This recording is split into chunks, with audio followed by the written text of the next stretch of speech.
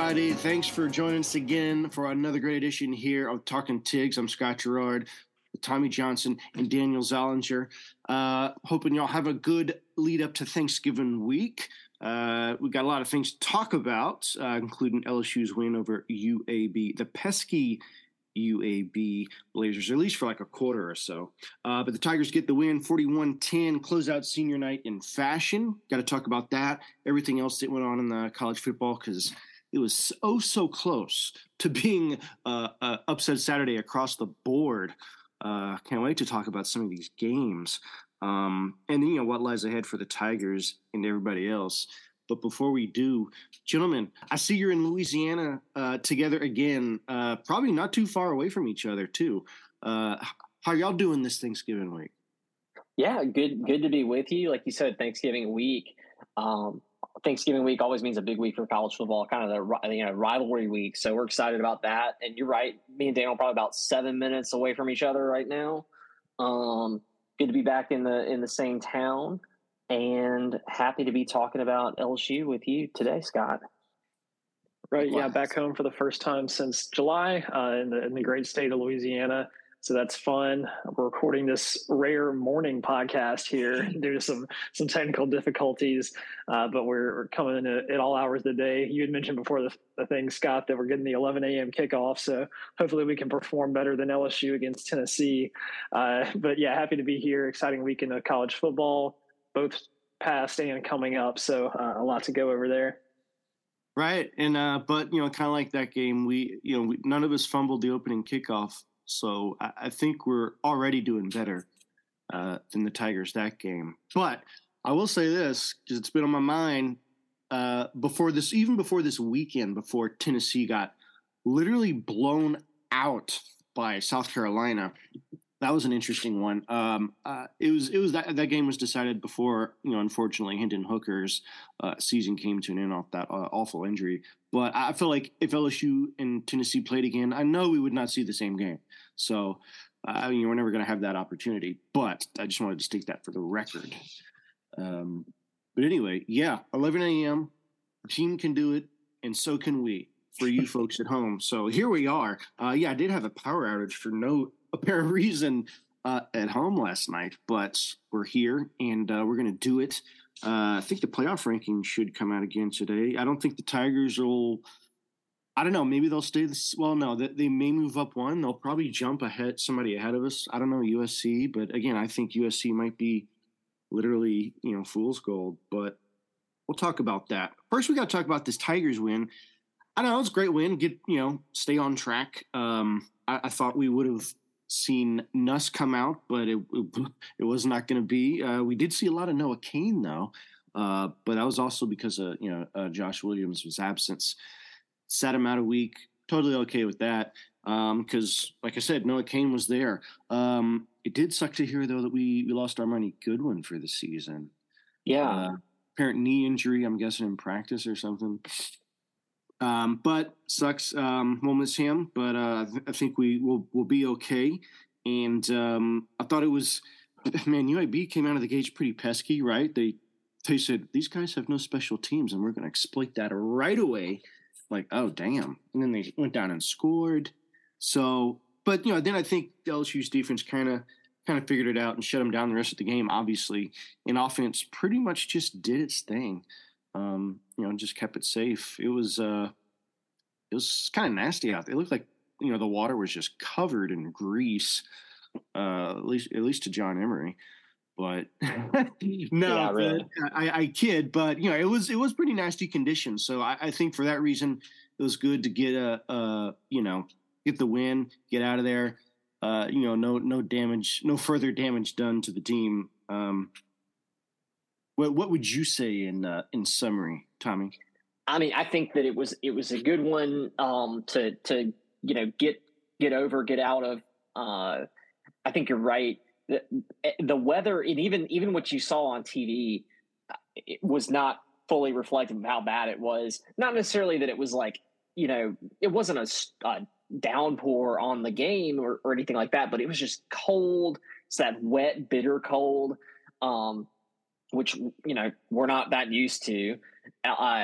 like you said, the ball real slippery.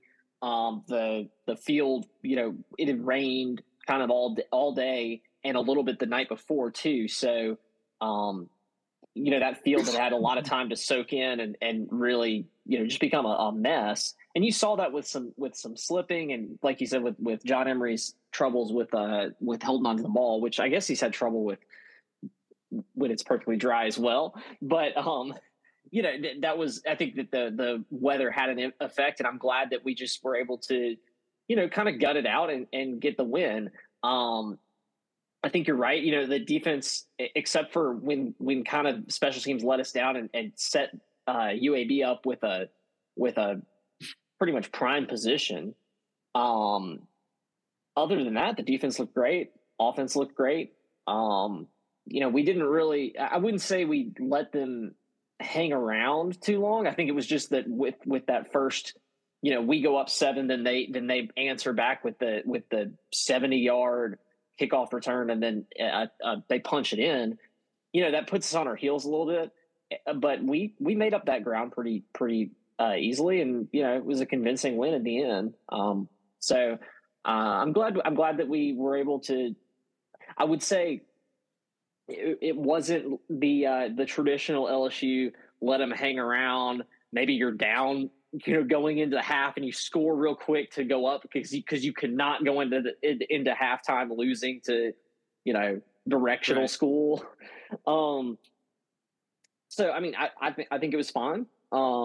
We did what we had to do, and I'm ready to get ready for A&M. Right. It was an efficient win in tough conditions. We did everything that we needed to do without providing too much stress. It was a late game in rain. That's and another cold. Good point. Late kickoff, really late kickoff. I was only able to watch the first half, being in Eastern times. It was an hour ahead. Plus I had an early flight the next day, but I saw all I needed to see. And from what I understand, the second half was kind of more of the same as far as just pretty good offense, defense locking them up. Jaden Daniels was back to his normal antics, being pretty efficient and protective of the ball, as well as chewing up some yards in the ground game as well, as he was our leading rusher. And that was a good sign to bounce back after a tough performance in the Arkansas game when their defense mostly held him under check. Like you had mentioned, Scott, we were without our top 2 running backs, with Josh Williams getting held out the game with an injury, and then Armani Goodwin done for the season. So those are tough blows. Hopefully Williams is back for A&M this week. And it forced us to use some other options, with Noah Cain picking up 3 big touchdowns on the ground. And then Jaden Daniels ran as well. Malik Neighbors had a really nice game, over 100 yards receiving. He's emerged as just pretty much our solid number 1 option, and should be next year as well. And then the defense, they did their normal thing once they settled in after that first drive. Just too much pressure on A&M's quarterback. He had a rough night. And then so overall, just pretty solid performance, which is all we need at this point, looking ahead to the final SEC game against A&M. Yeah, and another note on the running back situation. His name escapes me, but I think we're so thin there now that I think there's some safety that's converted. Derek Davis. There you go. Thank you. Played like I was at the very end. He goes in. Now he looked good. That's the crazy thing. I saw number 12 go in at running back, and I was like, "Wait, who is that?" And then he started running, and was making good cuts. Was very quick. Looked decisive in the hole. Was able to. It's like sometimes the challenge, even with a great talent like John Emery, you see him and they rely so much on their speed that they don't want to get up. They don't want to get up and down. They want to try and wait it out, run to the sideline and try to cut up. But 12 was ready to just dive in there. So you're right. It was very interesting to see that. He looked good. I don't know if that's going to be. I don't know if we're ever going to see him, in an SEC game. But it was kind of cool to see. Yeah, well, people have to. But by the way, his numbers, he was 5 rushes, 28 yards. I only for an average of 5.6 a play. I only mention that because the flip side of this coin, which is I guess another tip of my hat to what LSU's defense did, kind of under the radar, is UAB basically had the number 2 running back in the nation. Guy had like 1,440 yards, Dwayne McBride. They shut him down. He ran 13 times for 34 yards. He did get a TD, but that's that one TD they got after that really good field position special teams play. So just had to mention that.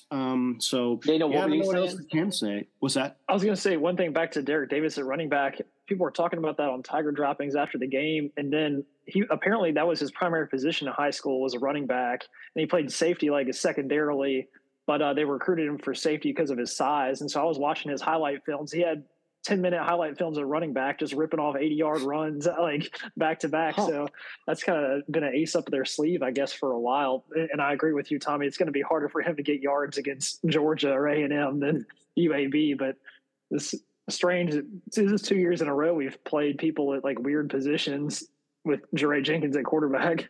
Yeah. Well, the crazy thing is that I mean, it's interesting that you say that we recruited him to safety for his size, because I mean, he doesn't look like a running back. For one, he's a little bit skinnier. You would think that if he was going to be primarily a running back, they'd probably want to put a little bit of weight on it. But he's tall. And like 5'11" or something. Yeah.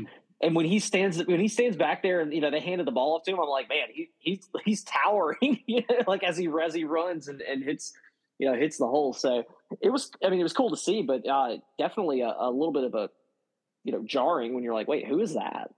Looked great though. Yeah.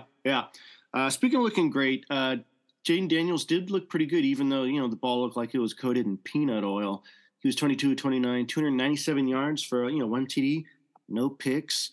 I'm great, like you said, bounce back after what we saw against Arkansas, which I guess is, as the more we hear about it, there's a lot of flu games going on, but I don't know. I don't think we really have to worry about him in any really particular situation. Hopefully that Arkansas game was just the worst we saw of it because of the flu.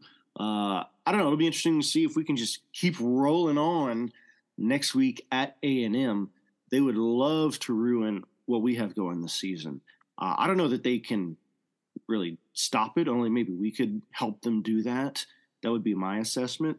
But I guess we'll see. A&M gets the night game. As light as it might have been in Tiger Stadium for this UAP win, it was worse at Kyle Field. Yeah. Like they put like what? Imagine if LSU had that game. Like they were beating UMass 10-3 at like in the third quarter. That's just crazy because UMass is 1-10, and like only one other team in the country scored as few points as they did, 20. It's just crazy. It's really. I mean,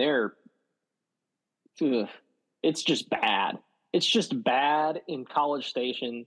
The crazy thing is, they do have all the people were like, there's so much talent. They've got the best recruiting, and they do. I don't know where it is or what's happening to it. It's still there. It's still on the depth chart. I don't know how long it'll be on the depth chart after this. I think that, and they even mentioned this in Brian Kelly's press conference. They kind of hinted at you might be, this end of the season, there are teams playing who don't really have anything to look forward to. How do you deal with that? With that within the context of the transfer portal, and so almost hinting at, and we if you listen to this podcast, A&M has been probably one of our top, if not our number one, maybe our number two behind Alabama recruiting rivals. Because we end up recruiting the same areas. We recruit a lot. Houston, obviously A&M comes into Louisiana. And then the top, prospects across the country, A&M is one of those top, 5 elite schools that kind of every top 10 prospect is going to consider. There's a lot of these players who might have had LSU as their second or third choice, and they're saying this is what I signed up for, and then they got their buddy Harold Perkins, who was in their recruiting class up until the last week of recruiting, and now he's probably the breakout star of college football, of the whole sport this year. I think that we might be seeing some players who might suit up in purple and gold next year playing against us. But I'm still a little bit worried just because this is A&M and they do have great talent. It's a hostile environment. You know that the Aggie cult will be up for this game. They're drinking that Kool-Aid starting Thursday night. Absolutely. They'll probably have some cringe stand-up comedy routines. Wait, did you say fringe or cringe? I thought you said cringe. I did say cringe, but fringe also good. Works. Yeah. A&M, they I don't know if y'all saw the videos of the game against UMass, but it was pretty cold and rainy there too. But the stadium was basically empty in the second half, which is there was like 3 people, which was a pretty big blow to the so-called 12th man of their crowd that supposedly shows up for each and every game, no matter what. So even the fans are kind of like showing their vote against Jimbo. It's like, if you're not going to put a quality product on the field, we're not going to come. But I imagine that, LSU is a more enticing prospect than UMass. So they'll be there Saturday night, closing out senior night at Kyle Field. So it'll be tough. And we've been back and forth with A&M the past few years. Obviously, this is not their best team that they fielded. And LSU is favored by, I think, 10 points to win. But it's no easy feat. We can't be looking forward to Georgia getting our feet wet there. We got to take the steps one at a time, because even if we beat Georgia, a loss to A&M would scratch us from the playoff consideration for sure. I would say with 3 losses. So it's one you got to win, and we definitely have the skills to beat them. We just have to kind of play like we did against UAB. One, don't commit turnovers. I know that's something that Brian Kelly is going to be doing to John Emery all week in practice, trying to slap the ball away from his hands, especially with how thin we are at running back. If Josh Williams can't come back, we basically have to run him. I was about to say, I don't know if we're going to see John Emery that much. Yeah. I mean, hopefully Josh Williams is back and ready to go, and he'll be kind of the third option behind Williams and Noah Cain. And then, Jaden Daniels, no interceptions. A&M has good defensive backs as well. So we'll see. I guess both sides of the ball. We may want to get into our score predictions or whatever. I didn't know if y'all had any other kind of keys to victory against A&M. I mean, I think you're right. I think this just needs to be a solid game. We don't need to set the world on fire. We don't really have much to prove anymore.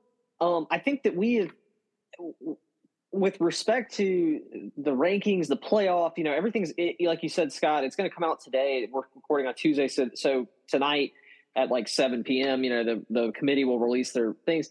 I think we've hit our ceiling at around 4. I mean, at around 5 or 6.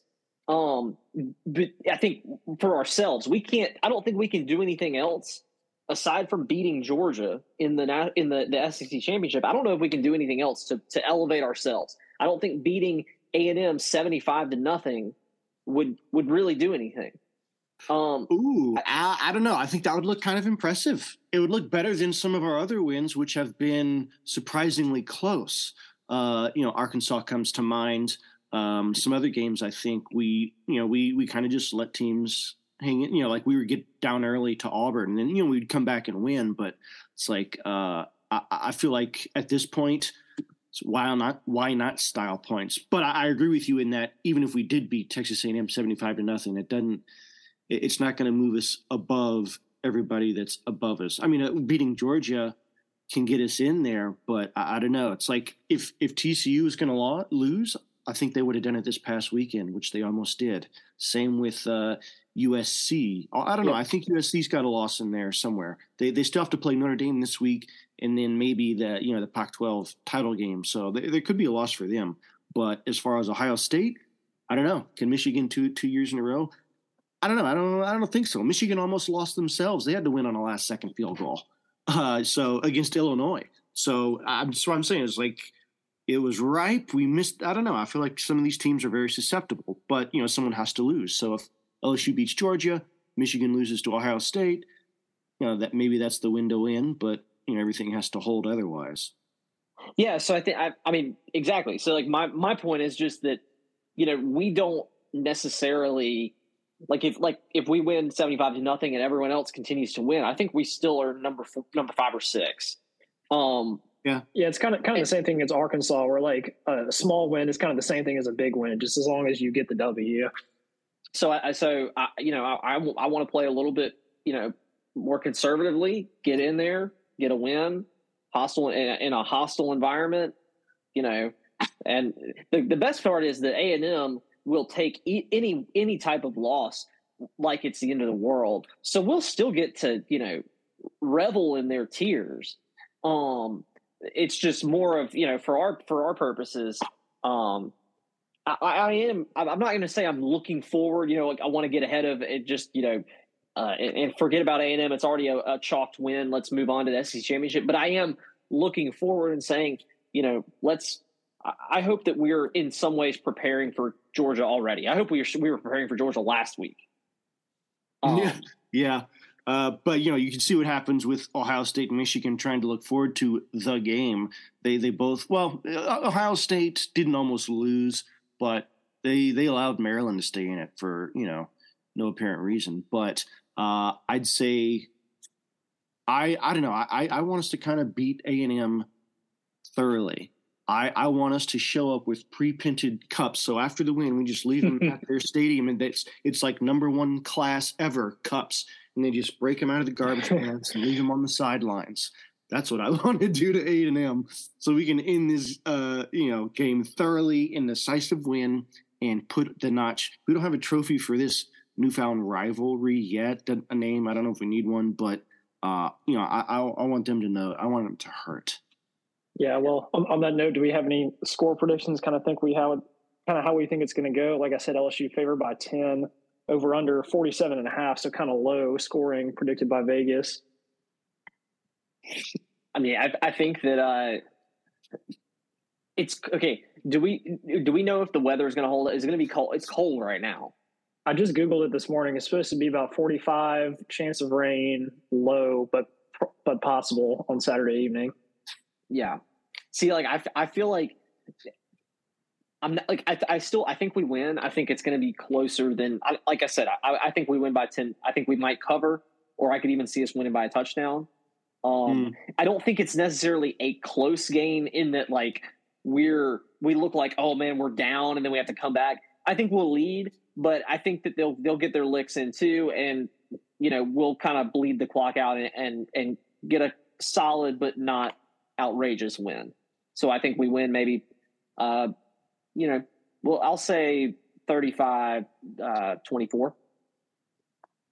Yeah, I'm kind of on the same page. I think maybe even a little bit lower scoring than that, just because the defenses on both sides are pretty solid. I'd go like 27 LSU, maybe 14 A&M. So a 13-point win, but you're not really boat racing anybody. You're kind of you're getting your hits in and doing your job. Yeah, I'm with you guys on the LSU side anyway. I'd say LSU probably 37. A&M, I'll give 17. If they could only muster 20 against UMass, I don't see how they score more than that against us. True. And then to get to 10 wins on the season with A&M, I think that's a significant number too, because that was kind of Brian Kelly's hallmark at Notre Dame. He was almost a shoe-in for 10 wins like every single year. And in the last 2 years at LSU with 6 wins apiece, or I think 5 actually, the one before, like basically doubling our win total in one season, like that's big, and getting to double digits with that option for an 11th against Georgia. Like I'm really looking forward to that. But we got a lot, and then a bowl game. Exactly. Yeah, you did all this before the bowl game. That's crazy. I mean, we're going to get. I think the lowest we end up with is what, sugar or orange, or no, it wouldn't be orange, would it? It would be. We definitely in contention for Sugar Bowl, and then it's not that it wouldn't be the Fiesta Bowl because that's a playoff game this year. Oh, maybe Cotton. Maybe it would be Sugar or Cotton, I think, but regardless, I mean, like we're not going to the RL Carrier Bowl. We're going to be going to a legit bowl. Totally. I've seen different projections. Surely you guys have seen it. One had us playing against Tulane, which I think is just cute, but it wouldn't be a good game. They've had us playing against Kansas State, which I'd love that shot at redemption, right? In the I think that isn't that projection in the Sugar Bowl, I think. Yeah. Yeah. And then I've seen another one. I don't know. I think it would just be befitting. And if the two teams had the same record and there was no specific tie-in that they had to go to, I could see them make us play Notre Dame just for the storyline alone, you know? That'd be pretty cool. It'd be a good game. Well, speaking of Notre Dame, I do think I'm putting USC on upset alert against Notre Dame this week. I think Notre Dame might win it. Yeah. Well, Notre Dame seems to have kind of figured it out after their early season debacles against Marshall and Stanford. And from an LSU perspective, we don't necessarily need USC to lose a game, but it would go a lot towards helping us like in the playoff discussion, because a 1-loss conference champion USC versus like a 2-loss LSU, like there's an argument there that USC with their national brand, one less loss, like they could slide in like above us. The committee could just kind of take the path of least resistance and be like, we're going with some undefeated teams, USC, and then LSU gets left out. Yeah, but if they lose one, then a 2-loss conference champion USC is below a 2-loss conference champion LSU.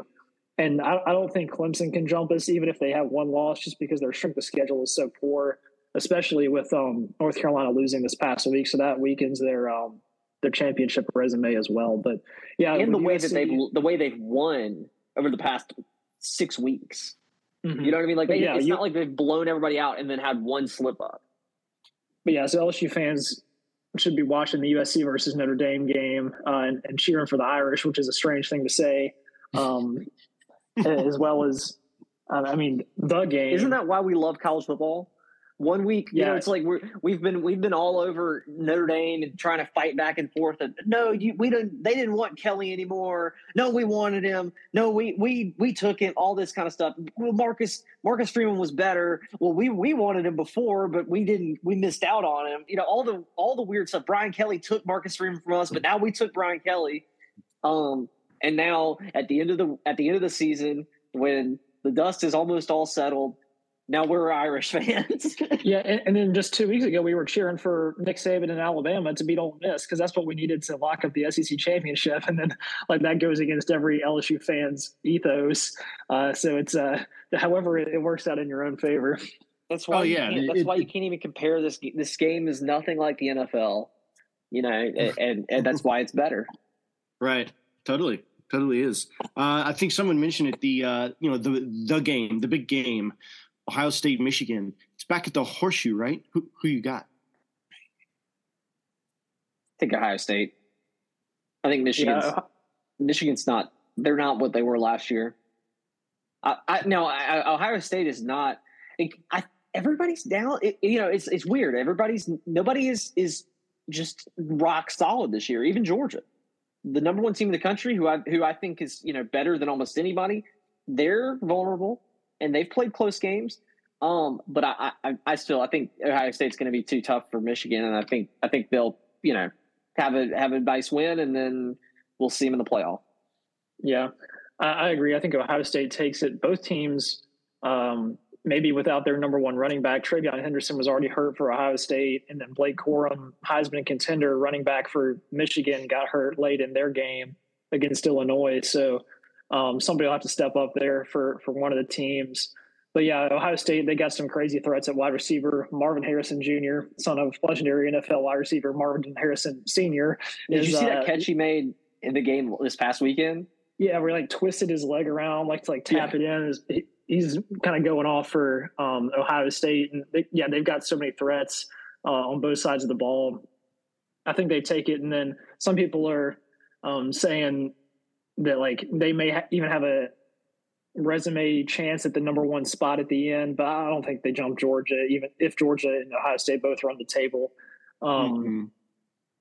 But yeah, it's still number 2 versus number 3 matchup, and in all essence, a playoff play-in. So that's about as big as it gets there. Yeah, I agree with you guys. I think Ohio State takes it, and beyond that, I think TCU wrap up the Big 12. So that'll give them probably spot number 3, and that'll leave this number 4 spot to either Georgia if we win, or maybe us if we win. And like you say, Ohio State could go to 1 or 2 or what, I don't know, whatever. Maybe Georgia goes to 3, we go to 4.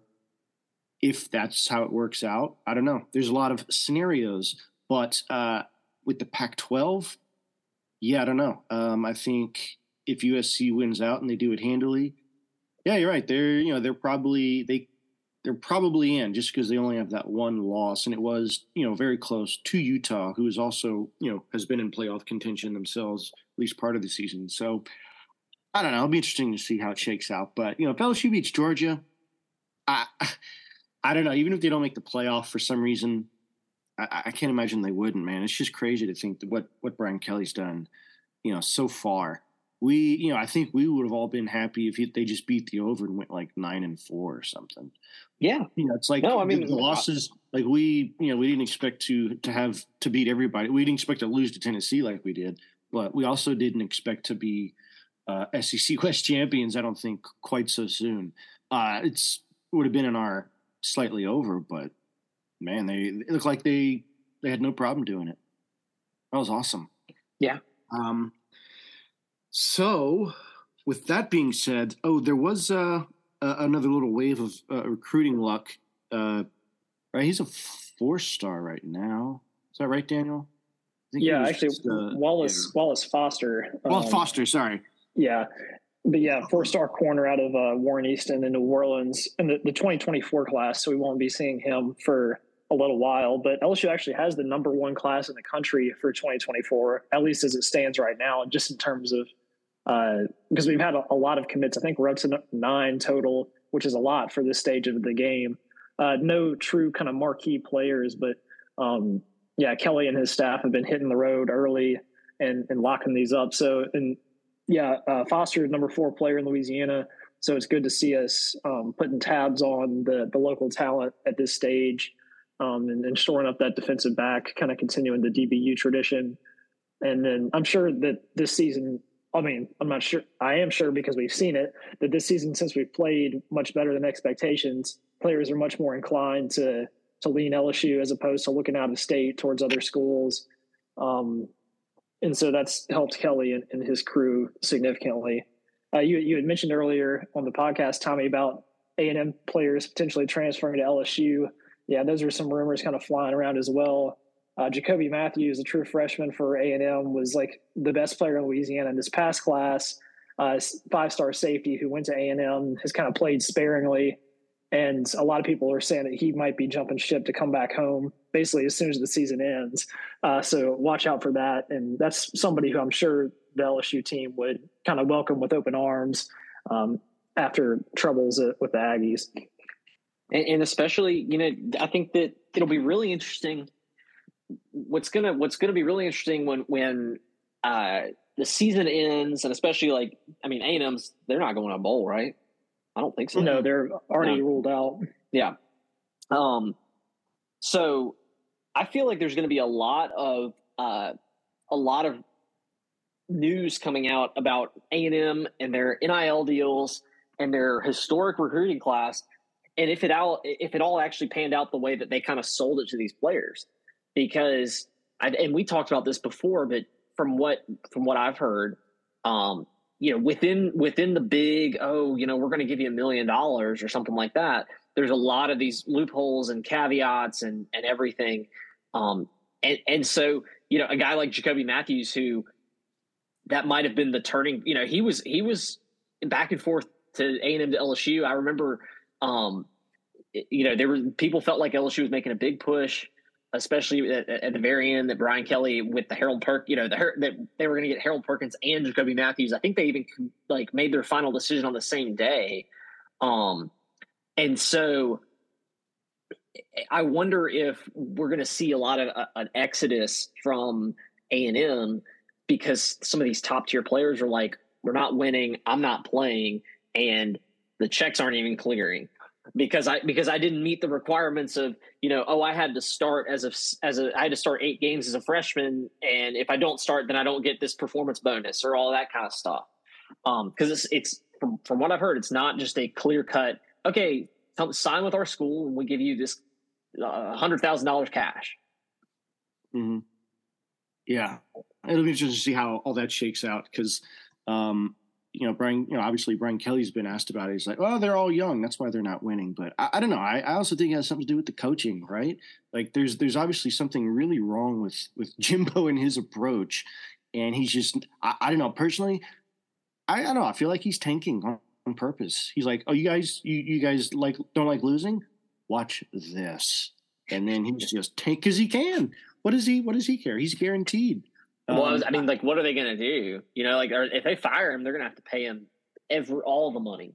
Yeah, all of it. Yeah. Everyone's he's had injuries. He's on his third, fourth QB at this point. So I don't know. I think he knew the season was probably lost early on, and he's just doing whatever. He's playing with house money. But it'll be interesting to see who might want to leave after that. I did want to go back and see if there are any of these games because there's some things that happened this week that were just stood out to me. One being, where the hell did Vanderbilt come from? Right? Like, holy cow. And, just another further confirmation of why, Billy Napier maybe was a good idea, but ultimately not our best choice. But Vanderbilt, man, that's 2 weeks in a row. They're on fire. Crazy to see. And then also, there was one game out there which didn't really make much sense with how it ended. But I thought it was worth mentioning because if you're a bet man, me personally, I would just probably bet on the teams I want to see win. That's why I wouldn't be a good bettor. It's just, but all these teams out there that people put games on, you could probably explain it about what the over and the under and how important that is, and like how if a team does what it's supposed to do on the field, that can affect the over and under in many ways. But did you see the end of the Cal Stanford game? Wait, Cal? Yeah, California. Yeah. So, Cal was Stanford. Up. Yeah. Cal and Stanford were playing. Yeah, Cal was up 27-17, but Stanford had the ball. So they had the ball like right around midfield, and they decided to go for a 61-yard field goal. As time is bizarre, right? Like, but why? The over under was 46. So I know. No, I know. So it's like, talk about like, whoa. Why is he kicking a field goal? Think about all those bettors out there. What the hell is he doing? And then the guy nails it. Yeah. Then you see some of the Cal coach was like, yeah, he did it. It's like, good for you, buddy. Cool. Didn't affect my team's win.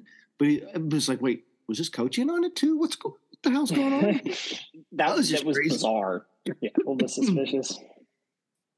Like, I don't understand it unless like maybe I don't know.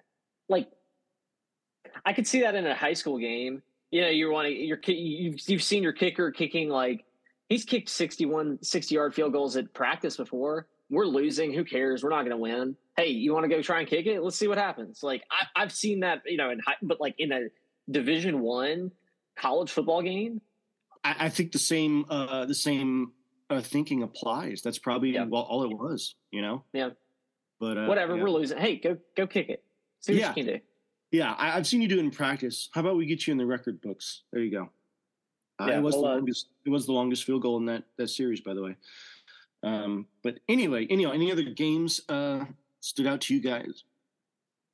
I mean, there was a lot of close games. Like we had mentioned, all the top teams playing tough when TCU had to rush their field goal unit on at the last second to kick the game-winning field goal as time expired. I felt bad for Dave Aranda and Baylor there. They had it in the palm of their hand and let it slip away. But the Horned Frogs, they got the magic somehow, and Sonny Dykes keeps them rolling. And then, Ohio State was messing around with Michigan. Taulia Tagovailoa had the Terrapins cracking along, but Ohio State had a little bit too much momentum in the end. I was watching that game and really hoped that Maryland would be able to do it. They looked like they were going to be strong enough. Yeah, it was a real back and forth at the end. Like both teams just kept scoring and scoring, and then like nobody really could kind of clinch it. The score I think was like 11 points at the end because Maryland like fumbled and they scoop and score, but it was a lot closer than that indicated. Mm-hmm. I guess looking ahead to next week, is there any other marquee matchups we're looking at? I know it's rivalry week, but there isn't really too many kind of big time stuff other than like we talked about Michigan, Ohio State, and then USC versus Notre Dame. I know we got the Iron Bowl, which always can be entertaining. Yeah, well, I mean, you think about that one. Earlier on, I don't think anyone would give Auburn a chance, but now they got the Fighting Cadillacs going, and I don't know. I feel like if anyone could, maybe him. Just because it's that year, you know, it's like if you're going to take your shot at Bama, this is obviously Auburn could do that most years, you know, it's their rivalry, but I think this year it's possible. I don't know. I would. Speaking of that TCU game, God, that field goal was impressive, right? Just how quickly with precision they got on the field and kicked. I think we're years away from that at LSU.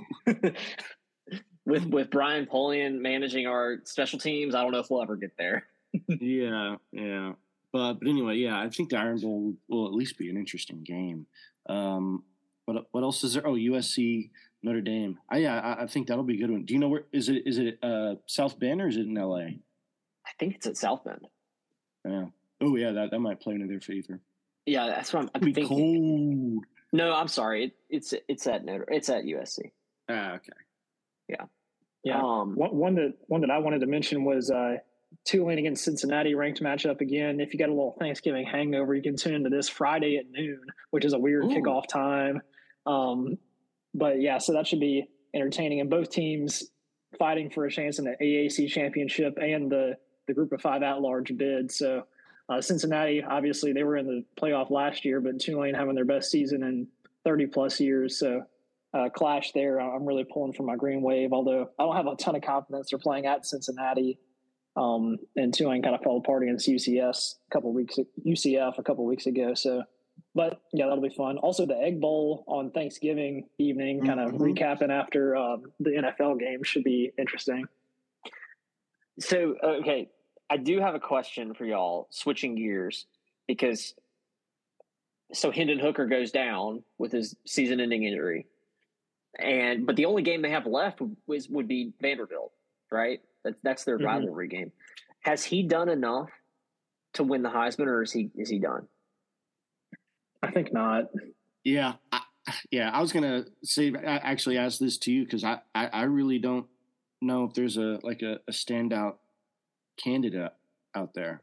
You know, I think the favorite right now is. Like a betting favorite is CJ Stroud, but I'm just not impressed with him. I mean, like he's great. I think he's fine, but he doesn't, he's not Bryce Young last year. Yeah. You know what I mean? He's not. I think that the most like electric player this year has been Hendon Hooker. I don't, it doesn't necessarily mean, doesn't necessarily mean that he's, I'm sorry, wait, I lost it. But anyways, my point is that, yeah, you're right. This field is a little bit weaker than years past. It's okay, but yeah, I think you're right in that Hooker had the early lead kind of midway through the season, and then with Tennessee's slow up with 2 losses now at this point to Georgia and a big one against South Carolina, plus his injury, I think that train kind of stalled a little bit at the end.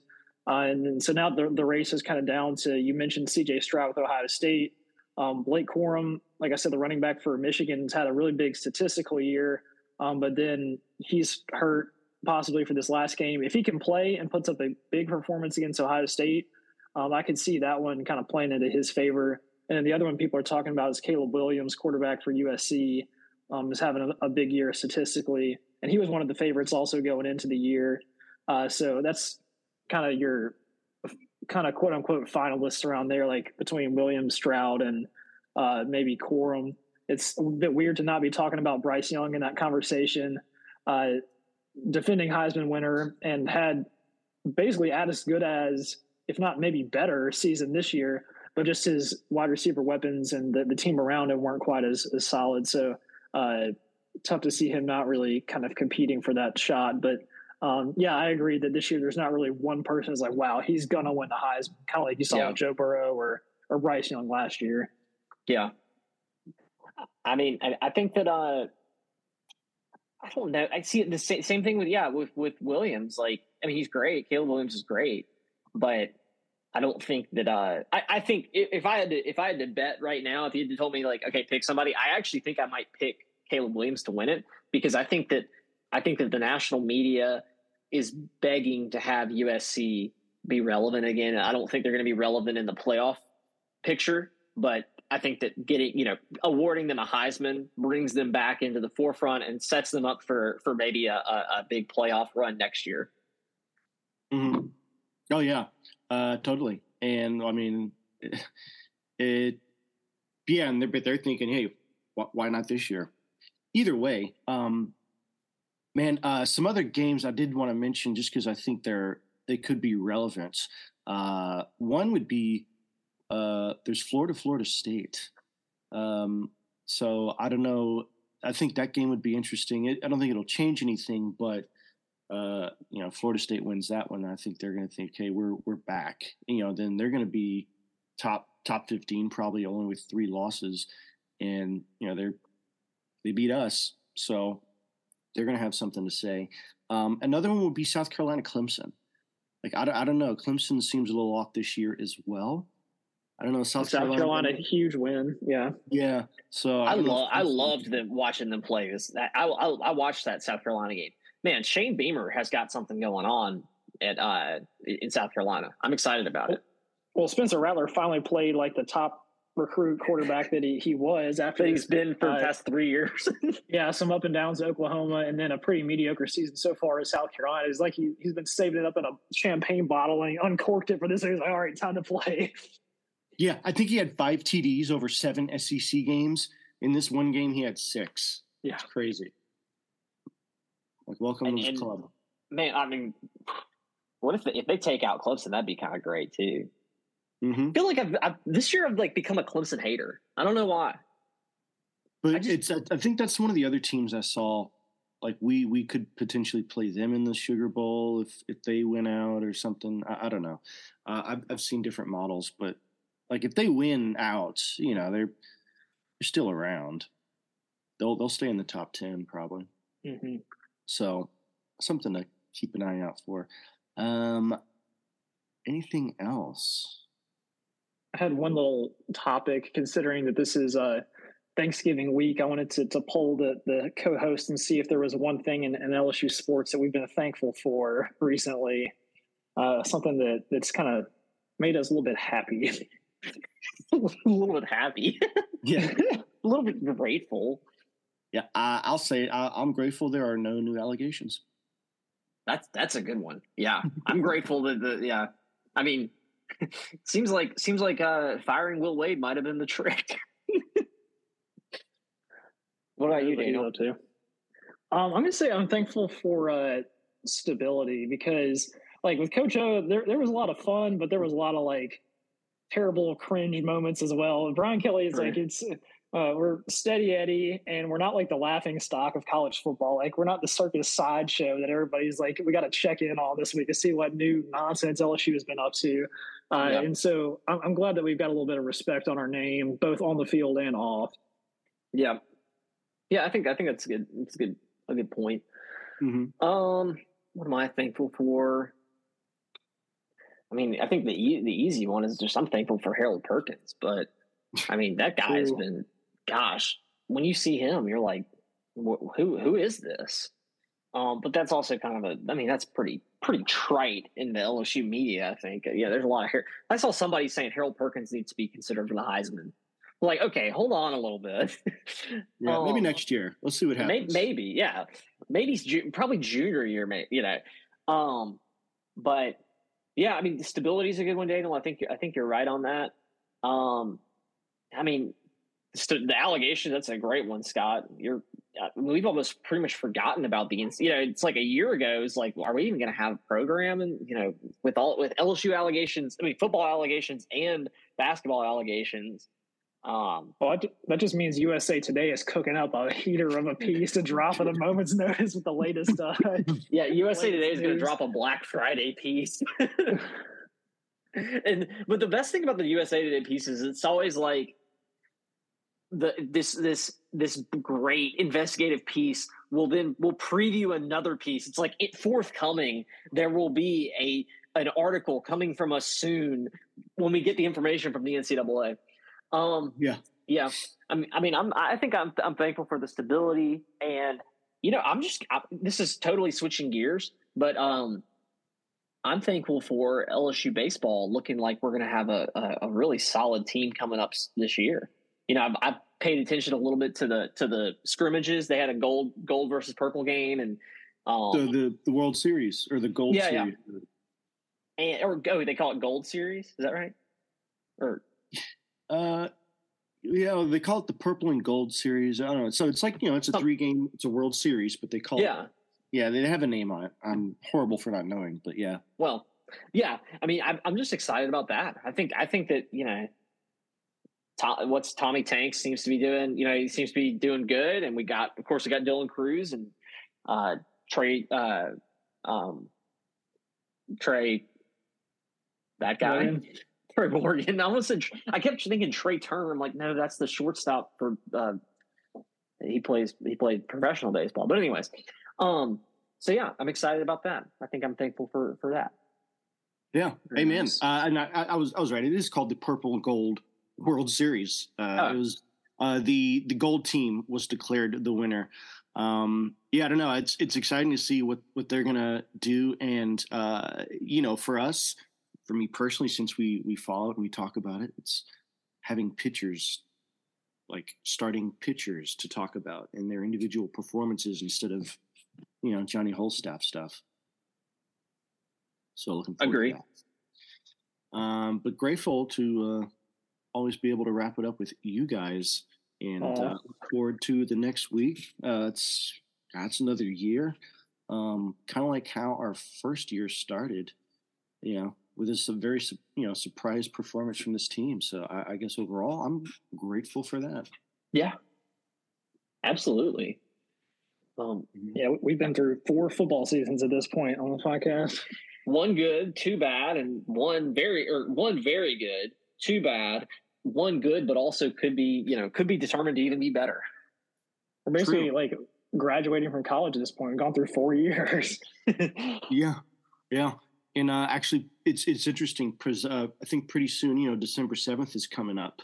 And, that's a very marked day in American history. But the whole point of the memorial, it's like there's a high point and then there's the dip in between to the other high point. But, that's basically what the last 4 years have been, right? Is that the rise, fall, but then the rise again. And who knows? It remains to be seen how far it will rise. But I think Brian Kelly's definitely started himself off on the right foot. I don't know. I think that might do it for us here. Unless you guys had any final thoughts, we can always reserve them till after Thanksgiving when we talk about this A&M game. I think that does it for me. Just happy Thanksgiving to everybody, and have a good holiday. Amen. I second that. So I'm sure Daniel thirds it. And having said all that, that'll pretty much do it for us here on Talking Tigs. Hope everyone has a great Thanksgiving. Can sit back, relax, and watch some football this weekend, pro and college. And stay safe, stay tuned, and we'll talk to you next time on Talking Tigs.